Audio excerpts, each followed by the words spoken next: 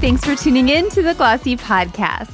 I'm your host, Jill Manoff, and today I sit down with Suzy Biszantz, who is the president of Favorite Daughter, Herve Leger, Hudson, and Joe's Jeans. They're all part of Centric Brands, which recently opened a large office space in LA. I wanted to ask Suzy how she's managed the return to work, plus how she's launched a brand and turned around 3 others during a pandemic. Welcome, Suzy. Thanks, Jill. So happy to be with you.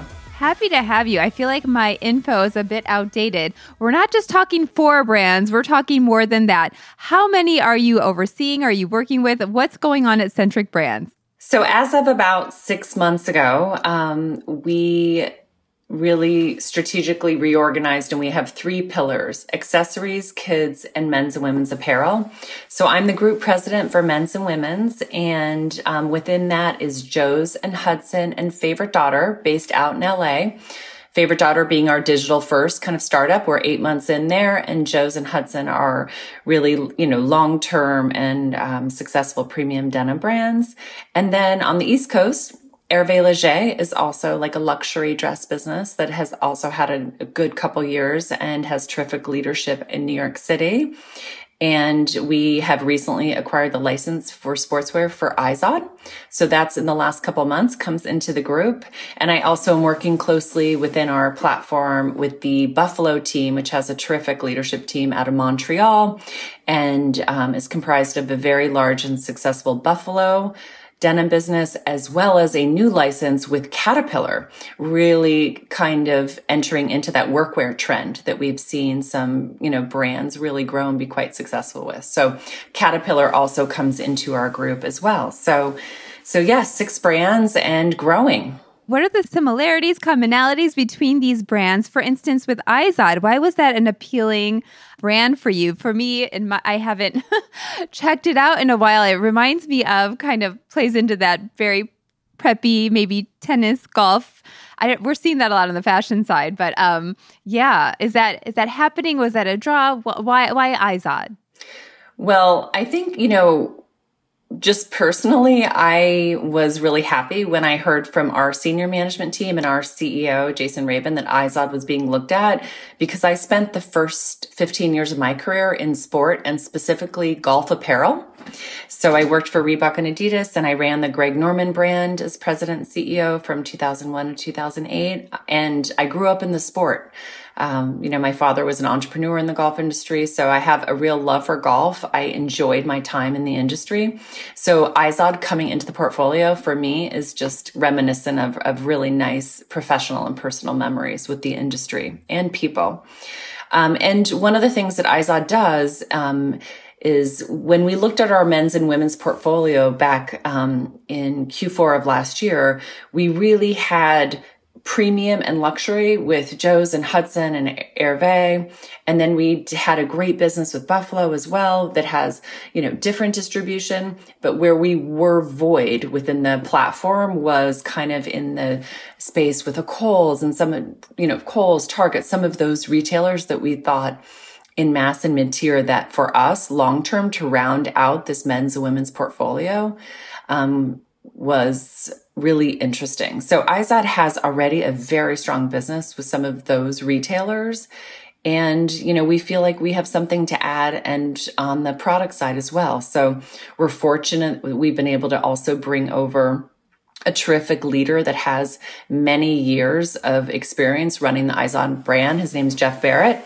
And so we are able to bring on a great creative team and business team and sales team and merch that will run that brand for us. So not only are we bringing on a new, larger business, it's approximately 200 million in sales, but we're also bringing on a really experienced team that understands the DNA of the brand. So Izod represents a lot of things that we did not have in our men's and women's platform. The other thing is it really talks to sport, and golf has had an amazing resurgence the last couple of years, and especially with COVID. So it's really fun to have it as part of the group. For sure. Well, because it speaks to your expertise and also maybe a white space in your portfolio, I'm wondering, is you have this amazing past to being CEO of La Perla as well. Maybe we'll see some lingerie in the future with Centric Brands? Well, that would bring me full circle to kind of touching all the categories that I've worked in my career. Nothing is on the horizon in that space right now. But I did enjoy my time at La Perla, and it's always a brand that I just appreciate. And it really taught me a lot about luxury and D2C. Really the store experience there was everything, and that consumer is very discerning. And the product, so much was put into that product and branding. So for me, I spent 7 years with that organization, and I really learned so much on the luxury side of the business. Yes. Well, tell me about this new office space in the sexy arts district of LA. Are all of the brands, do they all have a presence there? Are they all like sharing resources, working together in some way? Are they very separate? Is everyone back at the office? What's happening there? So we have 3 brands that are out here in Los Angeles, Joe's and Hudson, and that is where those brands were founded approximately 20 years ago. So it makes sense that those brands are here, and there's so much in terms of product development that's in Los Angeles still for premium denim. So they are based here. And then Favorite Daughter with Sarah and Aaron Foster is also based here, and primarily because they really drive that business strategically and creatively with our team. And so it was important to be where they are. So those are in LA. And again, our Buffalo Caterpillar group is in Montreal, and Herve and Izod will be based in New York City in our Centric headquarters in the Empire State Building. But back to your question about our new Los Angeles space, which is on Jessie Street in the Arts District. It was a very conscious decision we made, again, maybe back in Q3 of last year. 2020 was a difficult year for really anybody, I think, in consumer products, specifically in the premium space. And, product is everything for Joe's and Hudson and for those teams, and really for all of our brands. And we really needed to figure out what environment was going to make our team feel safe, but also feel like they could creatively collaborate and see and touch product. Denim is an interesting textile, and I've learned that this last 5 years, in that you can't just kind of feel or see a fabric and then understand what a garment is going to look like. It goes through so many steps in terms of wash, processing, all these different steps that changes how the garment really executes in the end, in terms of the wash quality, in terms of the fit, a lot of different elements. So it's really important that your creative people that touch product are able to actually touch and feel and be around the product. So we really looked at a space that would allow our team to feel safe and creative at the same time. So we rented a new building that's 28,000 square feet. It has 10 separate entrances, and it's all one story. So you don't have the environment where you're going into an elevator, into a common smaller space. And with the 10 exits and entrances, teams of people can go into their specific part of the office. So the Favorite Daughter team has a space. Our wash developers have a space. Our, photo studio has a space. Our e-commerce team has a space. And those actually have their own entrances and exits. The other thing it has is a lot of outdoor space for meetings. So we probably, if 120 people work in the building at any given time, we probably have space outside for 40 to 50 people to sit in different areas to do collaborative meetings. Fresh air, just where people can feel safe, they can feel distanced. But if they are sharing and talking about product, they have that opportunity. So that was really kind of the genesis of the space. I loved that it was in a cool part of LA, of course, but most importantly to me was safety and creating a space that I think people will want to come back to. And then once they're in it, they feel like they can be indoors and outdoors, and in a really creative environment. Was this ideal building? This was already, the doors were there, the outdoor spaces were there. You did not have to convert it. This was just like this amazing find. It was. And I think, a lot of businesses in 2020, had a very difficult time. So there were buildings that we looked at all over Los Angeles that had been built out, would, work for a creative company. But, we did look at quite a few before we saw this one. But when we did, we just knew that it was right. And I have to say that, I think as when you go back to March of last year, our company and, corporation, and certainly the leader of our company was very clear, day one, that our team's safety was number one. So I think when we were looking for an opportunity to get people back into an office environment in Los Angeles, and there was a building like this that provided that, it's very creative, very cool, very much a design lab, but gave the teams a little bit of separation and a lot of indoor-outdoor space. He was all in. So that was really great. Amazing. What is your work from home policy, I guess? Is it encouraged that you come to the office? Is it frowned upon if you're in another city? Well, I think, I try not to frown upon anything. I mean, I think try to keep everybody really focused on and try to communicate quarterly around what our business goals are for each brand. And, that's something I've done for years and years, dating back to my time at Reebok. I think it's really important for every associate in the organization to really understand what we're striving for as a business and also on the product side, whether they work in product or not. So when I think about coming back to the office, our company policy, corporate, Centric Brands, is we are returning into the office on the week of September 13th, and it is a 3-day a week with some flexibility for 2 days a week. So I think it hits the chord of needing to be flexible, which I think we all agree is the way we need to move forward. But it also brings people back into that environment. And I'm happy in Los Angeles where we can bring people back on those days. Again, if somebody wants to sit outside and conduct their meetings outside, we actually have multiple spaces that accommodate meetings, for up to 20 people. So I'm excited to see that all in play. We have throughout the pandemic had people, aside from we're in LA when we were in our total shutdown mode. We have had people coming into the office because during that shutdown, there was a lot of stress put on our design team and our production team and our tech team because we had to keep the ball moving. We're designing and executing 4 seasons at any one time for each of our brands. So, as well as at Herve and New York, really all our brands, our designers were often fitting garments in their living room. Our wash teams were working on products and samples, again, in their living room or their basement or their garage and I would just hear these stories and I was envisioning our team members having to homeschool their kids or take care of family members, being at home. And then I'm just envisioning them having denim or dresses or whatever the product category is, overflowing in their living room. It just becomes very stressful. So I think getting people back on a part-time basis into an office environment where you can organize the samples and do fittings and do things that way, I think is really critical for people feeling like they have that space and they don't have work in their living room and that extra stress.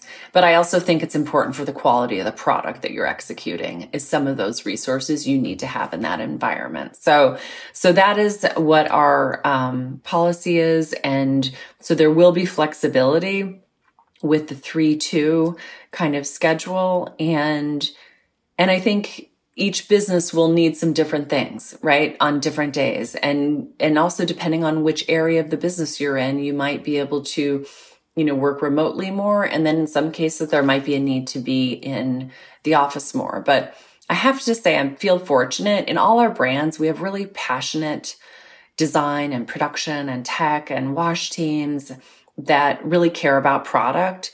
So I don't think that I think they're all excited to see each other and work with each other again. And so the few things we have done where we've gotten people together in the different offices, there's definitely been this kind of feeling of almost an exhale of it's so nice to see you and be with you again. I think people are really missing that time. Totally. I feel like fashion is a unique beast. I keep hearing the same thing from brands time and time again, where we would maybe like to work from home, but you do need to see, touch, feel, collaborate for sure. Wondering, another brand told me that they were moving to fewer days at the office. Do you anticipate it'll be primarily heavily a Tuesday to Thursday work week?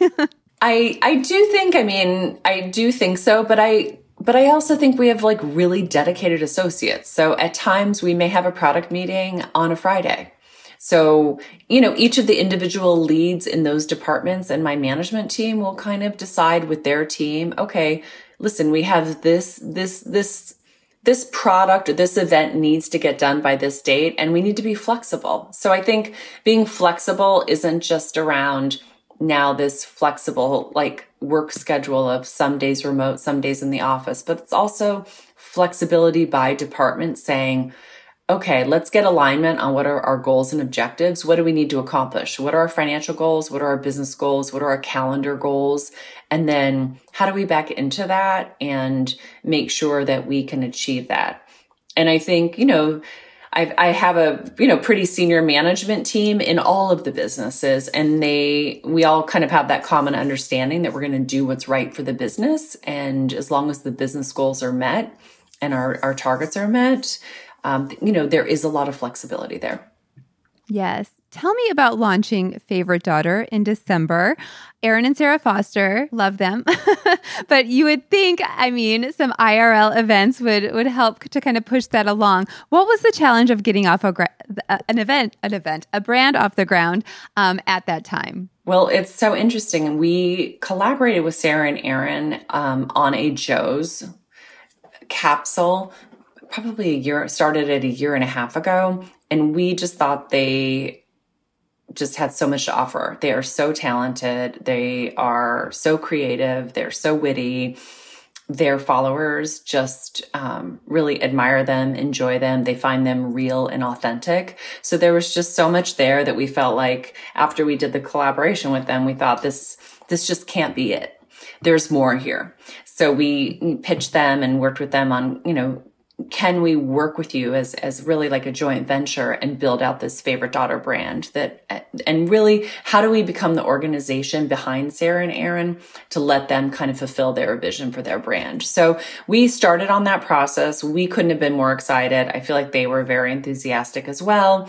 And then a few months later, as we're getting ready to stand up this new brand, and also a digital first brand, which for me was really important because, I'm managing a large portfolio of business now, and a lot of them are more wholesale focused businesses. And we do have a good D2C business, and we do have a retail business in premium denim, and also at Herve, but I felt like we had also a lot to learn around how do we really grow and ramp a digital first brand. So I thought there was a lot of learnings we would have as an organization and Centric generally by doing this Favorite Daughter project with them. But right away, we encountered, COVID in March, and we were probably only a few months into it. And I think, as a corporation, we went through a lot. We were taken private in 2020. We are now a portfolio division of Blackstone. Our company changed a lot. Our strategies, adjusted slightly. We turned into those 3 big pillars. We want to stay focused on that. And I really, was happy to have the support of corporate leadership that I was able to keep the Favorite Daughter project moving along. So we, really kind of tucked it in through the pandemic, and we just kept moving and we didn't give up on it. I felt like it was too important of a concept. There was too much we needed to learn and grow from doing a digital first project. And I just feel like the brand had so much potential that we couldn't let this moment in time that I think we thought might be 3 to 6 months. I don't think any of us envisioned that we would, this would be 18 months and we still would be wearing masks. But it was a concept and a business that we just didn't want to give up on. So we have, pushed it forward full force. But it was a little challenging.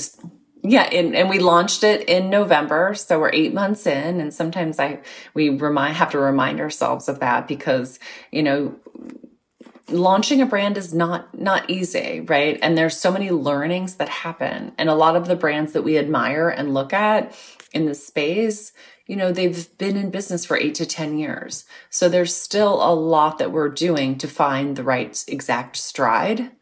But it has really exceeded our expectations and opened so many doors. And, already we've done you think about it, a brand that's 8 months old. We've already done an amazing collaboration with Roxanne Ossoline, which was so fun with the bracelets. And, we've also done a collaboration with Jen Meyer, the jeweler. So, and those are things where, Sarah and Aaron have wonderful relationships and a lot of doors are opened. And there's just, I feel like, unlimited possibilities. So we continue to look at collaborations going forward with that brand and also expanding the categories.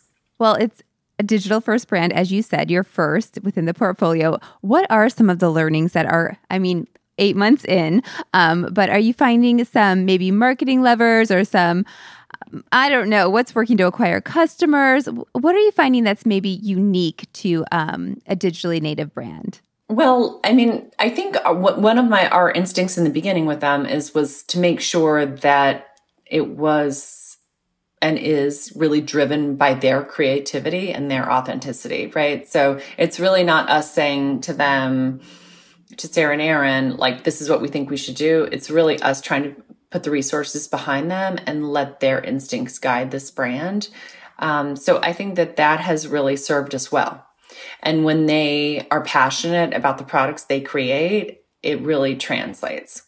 And one of the things we really loved about them too is they have this very strong, background and history in investing in female-led brands, which we really admire. And I think, what females and women admire generally. And then they have this very strong peer group of friends that all really support each other. So those two elements, I think, have been really helpful and, driven our success. If you think about last week, we had a great launch event on the East Coast. So that we've primarily been, quite active on the West Coast, but we wanted to do something to introduce the brand to the East Coast. And, just really amazing women that were able to co-host the launch event. Amy Griffin, she has her company G9 Ventures and again, a very good friend of Sarah and Aaron. And we also, Kelly Sawyer, who's co-CEO of Baby to Baby, just like wonderful women who are really doing something to take that like business and agenda of females in business forward. So, we love their associations and we love how that can impact Favorite Daughter and take it forward. We're going to take a quick break. Stay with us. Tell me about this Hamptons tour you were just on. It was a launch event, come and celebrate. And what else? You had a couple of other events happening in the last week or so. What was going on?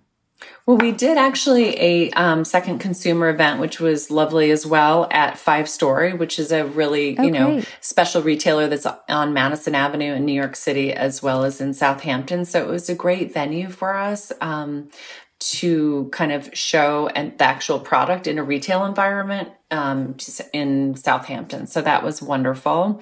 And then a few weeks before that, we did a great event for Joe's. With Joe's, we have we're celebrating our 20th anniversary this year. So we have a 20th anniversary capsule and we're doing some different celebrations. And we did a great event at Moby's in East Hampton, which was wonderful. And we had 12 influencers join us. And it was really nice to see that.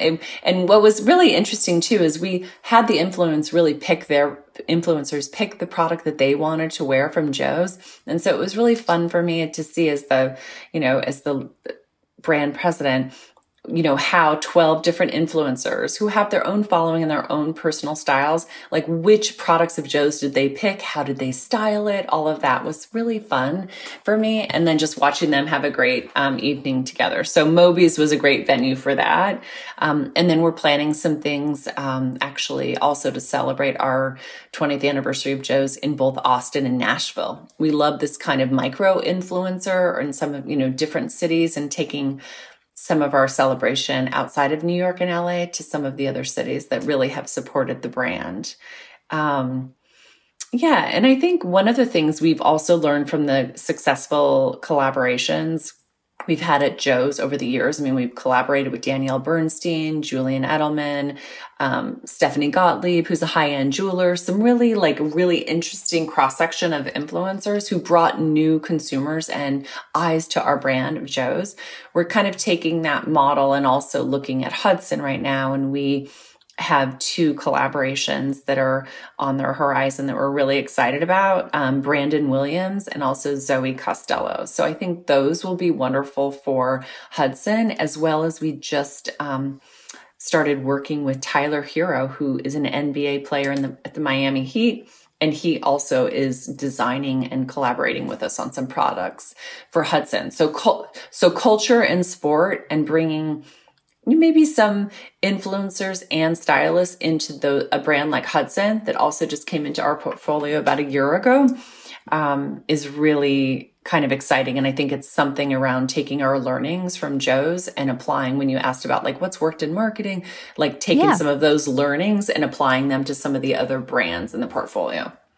Yes. Well, I know Danielle from We Wore What. I remember that collaboration. And I feel as though potentially, I'm not sure if you guys are working together or if she maybe saw that as a trial ground before she launched her own denim line. Are you also kind of trialing these influencers? Like you said, you brought Erin and Sarah into the fold. If something takes off, do you think that a brand by that influencer, brand it with their name, could be in the cards for Centric Brands? I think it can. And I think for Sarah and Erin and working on Favorite Daughter, it's also about building a platform where we can do this, in special circumstances. Again, it's not for every influencer, and some collaborations are meant to be just that, a collaboration.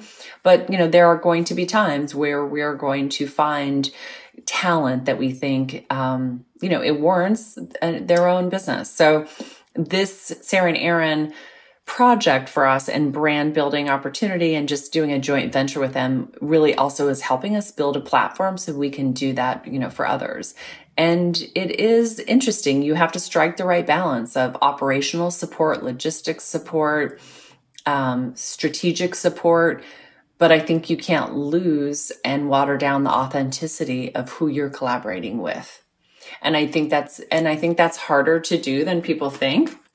And for us, it's something that I almost feel like is my first priority in running this business. So I think we're getting a great experience and great traction, and sales are growing. And it is digital first, but we are doing a bit of wholesale as well. And I think we're doing things because we want to grow the brand. So we're making conscious decisions, not just for top line sales, but we're really taking a long-term approach to these brands. And I think that's important because it is their brand as well. And making sure that when we think about we think about distribution very carefully. And I think there has to be also a reason from a brand standpoint to be in distribution outside of our own owned website. Yes. Is it a unique strategy across the board in terms of the DTC versus wholesale conversation? Do different brands warrant more channels? Are you streamlining the number of channels across the board? It really depends by brand, right? So I think each brand, you have to look at the total potential, and there are some factors when you look at, when you look at really pushing e-commerce or more of a D2C element, I think you want to make sure you're working with a brand that has the right AUR and margin structure, because there's a lot of hidden costs, as we all know, in being, an e-commerce or digital first brand. So there's the digital marketing costs, the fulfillment costs, logistics, all of that supply chain. So you have to make sure that you have really the margin room to create what is a long-term profitable entity. So it really varies by brand. I've always had an e-commerce and a retail element in my roles the last, 10 to 15 years. So I'm very comfortable blending all three and making sure you're making the right decisions that supplement what is the right brand strategy. And in general, I've had to rebuild brands in the last few opportunities I've had. So retail usually plays a big part of that because it's such a rare opportunity for people to walk into an environment and really touch and feel the brand. I was listening actually to one of your podcasts a while ago from the founder of Aviator Nation. And she made a really good point. And I think she's also run that brand in a really authentic way that I admire. But, she looks at retail stores as that. So while, we do use a blend of traditional marketing as well as, of course, digital marketing and kind of, the influencer piece as well as, digital marketing. But we believe in things like outdoor, but I also believe in what the power is of a store. And I believe that experience. And I think that, e-commerce continues to ramp in terms of macro and our own brand trends. It's growing, it's we're seeing very healthy growth.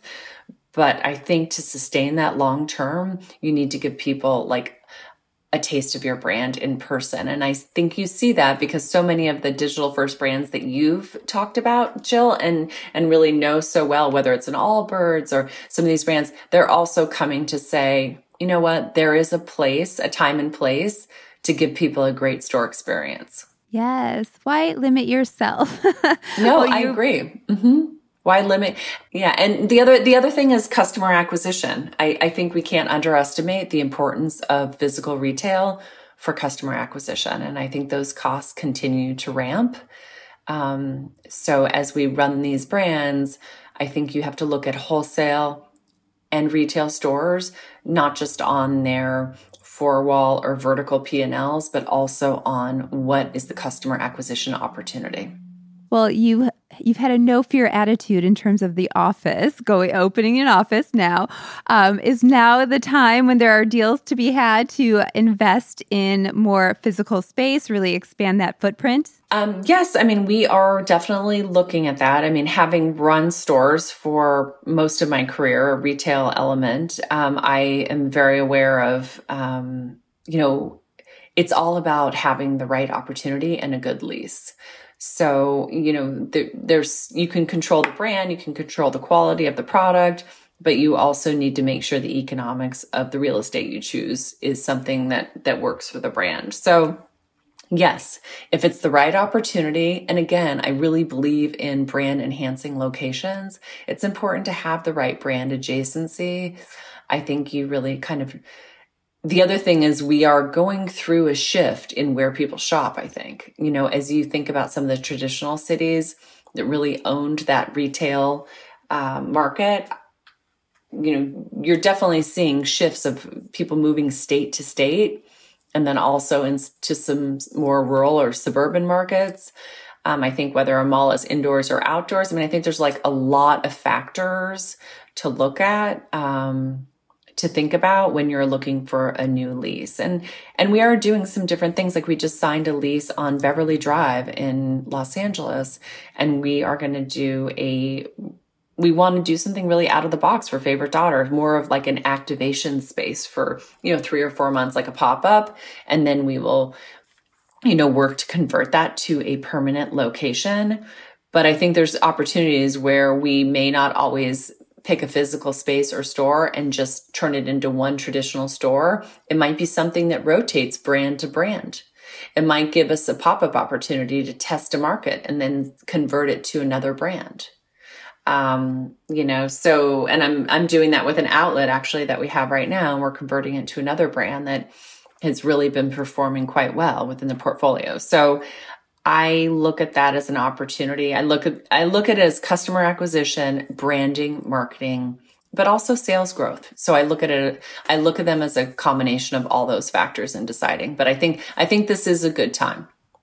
Yes. Do you ever see outside of retail other opportunities to, I guess, share resources in terms of I'm seeing other large companies with several brands in their portfolio. Maybe they're launching a loyalty program that applies to all brands. Anything like that for your brands too? Do they have unique customers or are they shared? Would that be helpful for you?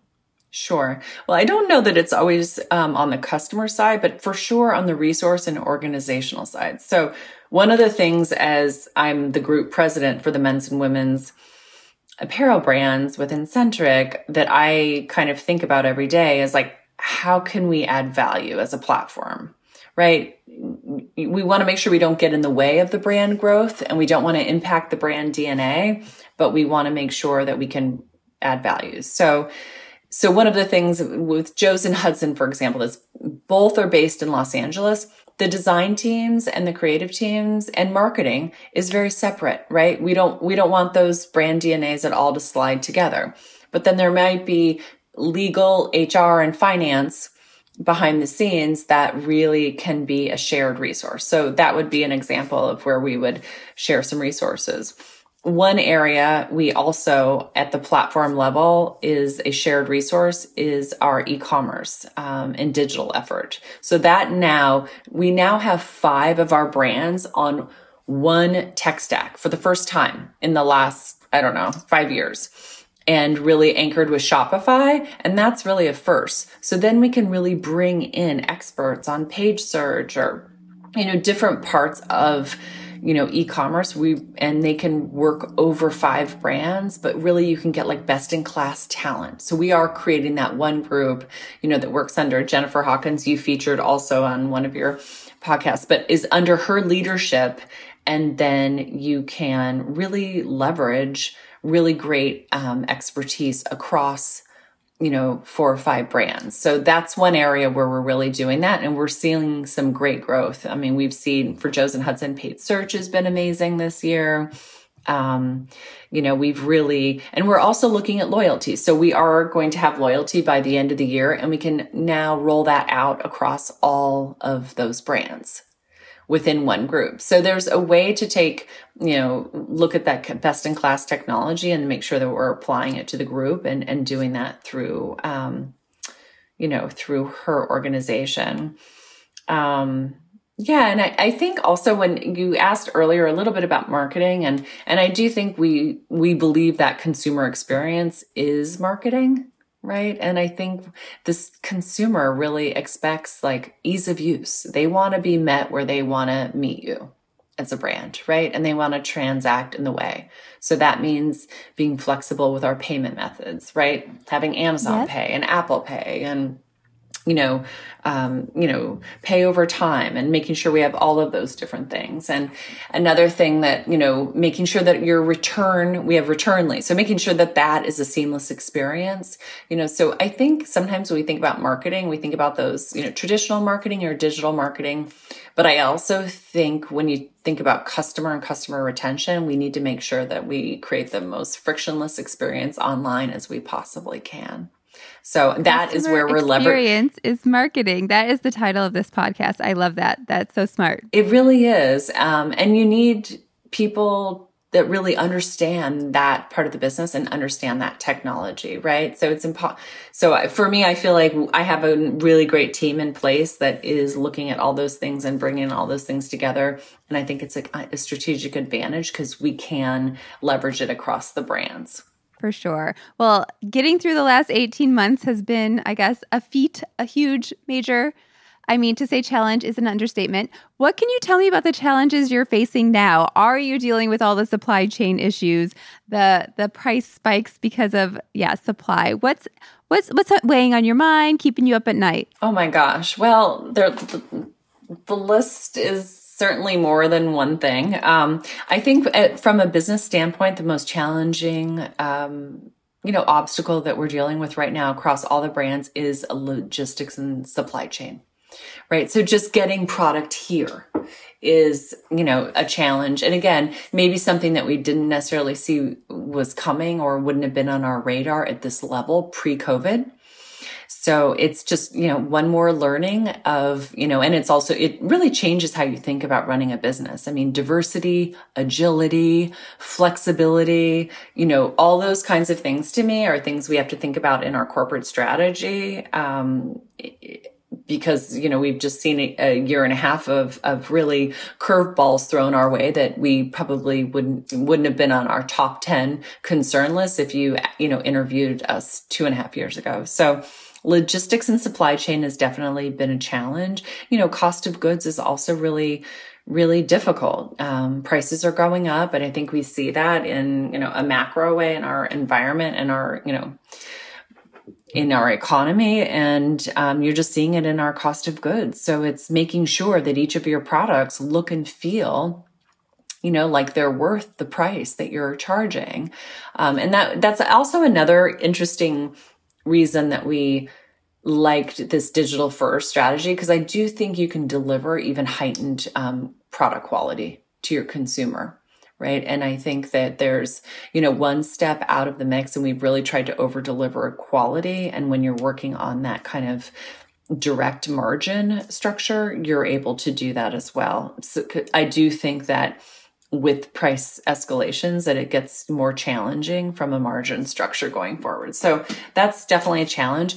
I think one of the things that is most worrisome to me too is just the impact that the last year and a half has had on so many people. And I think being in tune to how I can make sure that our company, our brands, the brands I'm managing, are places that our employees and our associates want to work. It's so important to me. And I think things have really changed for people, so many people, right? And people have had to care for children and homeschooling and loved ones and have had sick relatives and, may have, not been well themselves. I mean, there's just, I think has been a lot of change. And I think just, the physical and mental health of our teammates and our employees and making sure that we're thinking through that and being a good environment for people to work in. And I think that's how you garner discretionary effort is, and I think that in now a remote, partially remote or all remote, I mean, in that kind of an economy or work scenario, you need to make sure that you have your teammates' discretionary effort, right? And so I think if they, for me, it's just making sure that people know that we care about them and we care about that part of their life and, making sure that we can allow people to have that right work-life balance and generally feel healthy. Right. So I think that is something that I think about daily. And I think people are now going back, getting their kids back in school and, balancing this. So, and people have learned to work remotely and now we're shifting back to in the office as well. So, how do you make sure that they have the equipment in both places or, that commute time doesn't translate into lost work time? What other flexibility do we need to be thinking about there?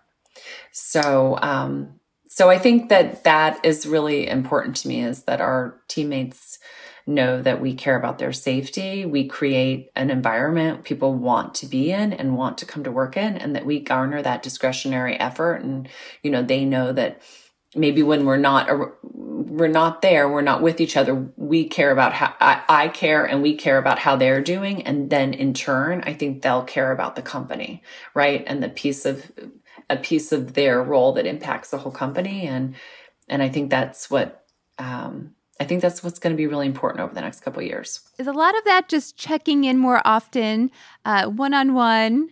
How are you doing? Is it more than that? It's funny because one thing that's happened in this last year and a half is we've all become very overwhelmed with so many Teams or Zoom meetings, right? So I feel like there's a lot of fatigue, but there's just, it's created a really long day, right? And not a lot of time for spontaneous conversations. So one of the things I personally miss is when I was in the office and I could get a cup of coffee and I could just stop and talk to my finance partner, or I could be like, oh gosh, I wore those jeans this week and I love them. Or, these are running a little bit short. So, can we just check these and maybe just check and pull some from the warehouse and make sure just commentary that's very informal, but productive. So I think that is one of the things that, I was trying to put one-on-one meetings into the calendar as well. And I think it really added to having almost too many set meetings every half an hour. So what I like to think of is just that I'm available, and the same way. And I think it's the culture I've always had, which is my door is open. People come in and talk to me just, with an idea, with, something they want to share, something they think is a problem that we need to solve, something that's an idea that we need to capitalize on, and trying to have more time in our day for that spontaneous interaction. Somebody wants to call me on their cell phone. If they want to call me on Teams, I'm here. Trying to create more of that, because truthfully, for me, if I'm running 6 brands, how do you have one-on-ones with everybody? And my whole day would be gone with that, right? And then I wouldn't have time to, and really I need to be also customer and client facing.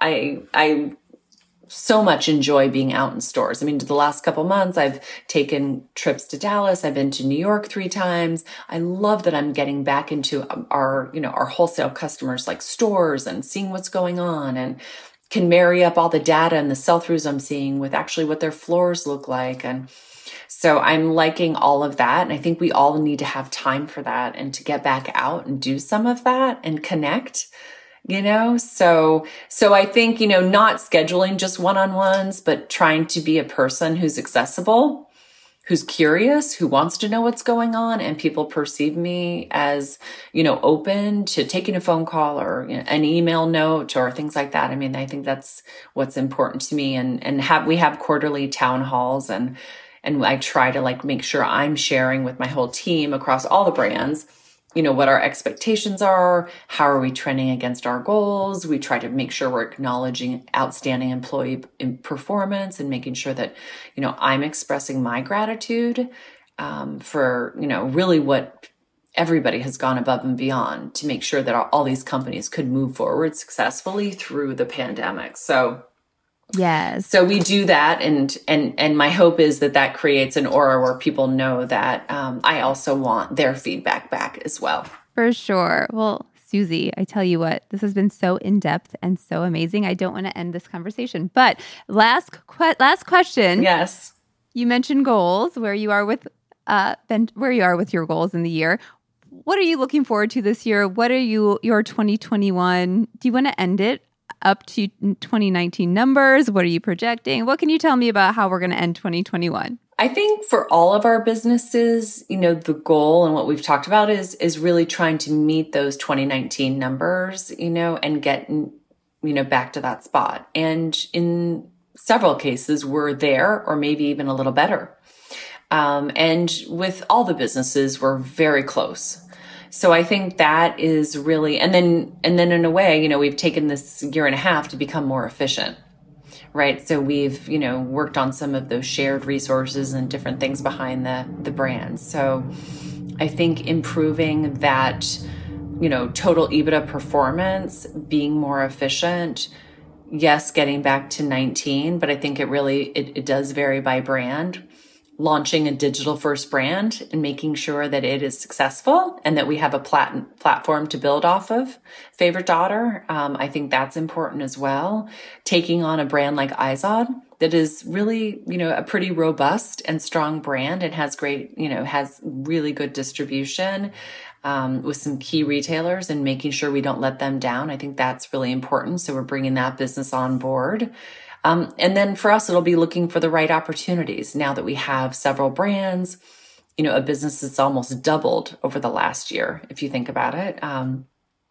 So with all those brands, the total business is well over 600 million. So we need to look for the right strategic opportunities to supplement what we're doing this men's and women's platform. But I mean, I think what is most important to end the year too is that we're retaining our top talent. And like I said, making sure with all the changes with, that COVID has changed our working environment and what we're doing, I think it's really important to make sure that, we're all staying in tune to how our associates and our teams feel, and make sure that, we are retaining our top talent. Suzy, we need to do more with you. This has been so great. Thank you for being here. No, of course. It's wonderful to be part of what you do. That's all for this episode. Our theme music is by Otis McDonald. Be sure to give us a rating on Apple Podcasts or wherever you're listening to the Glossy podcast. See you next week.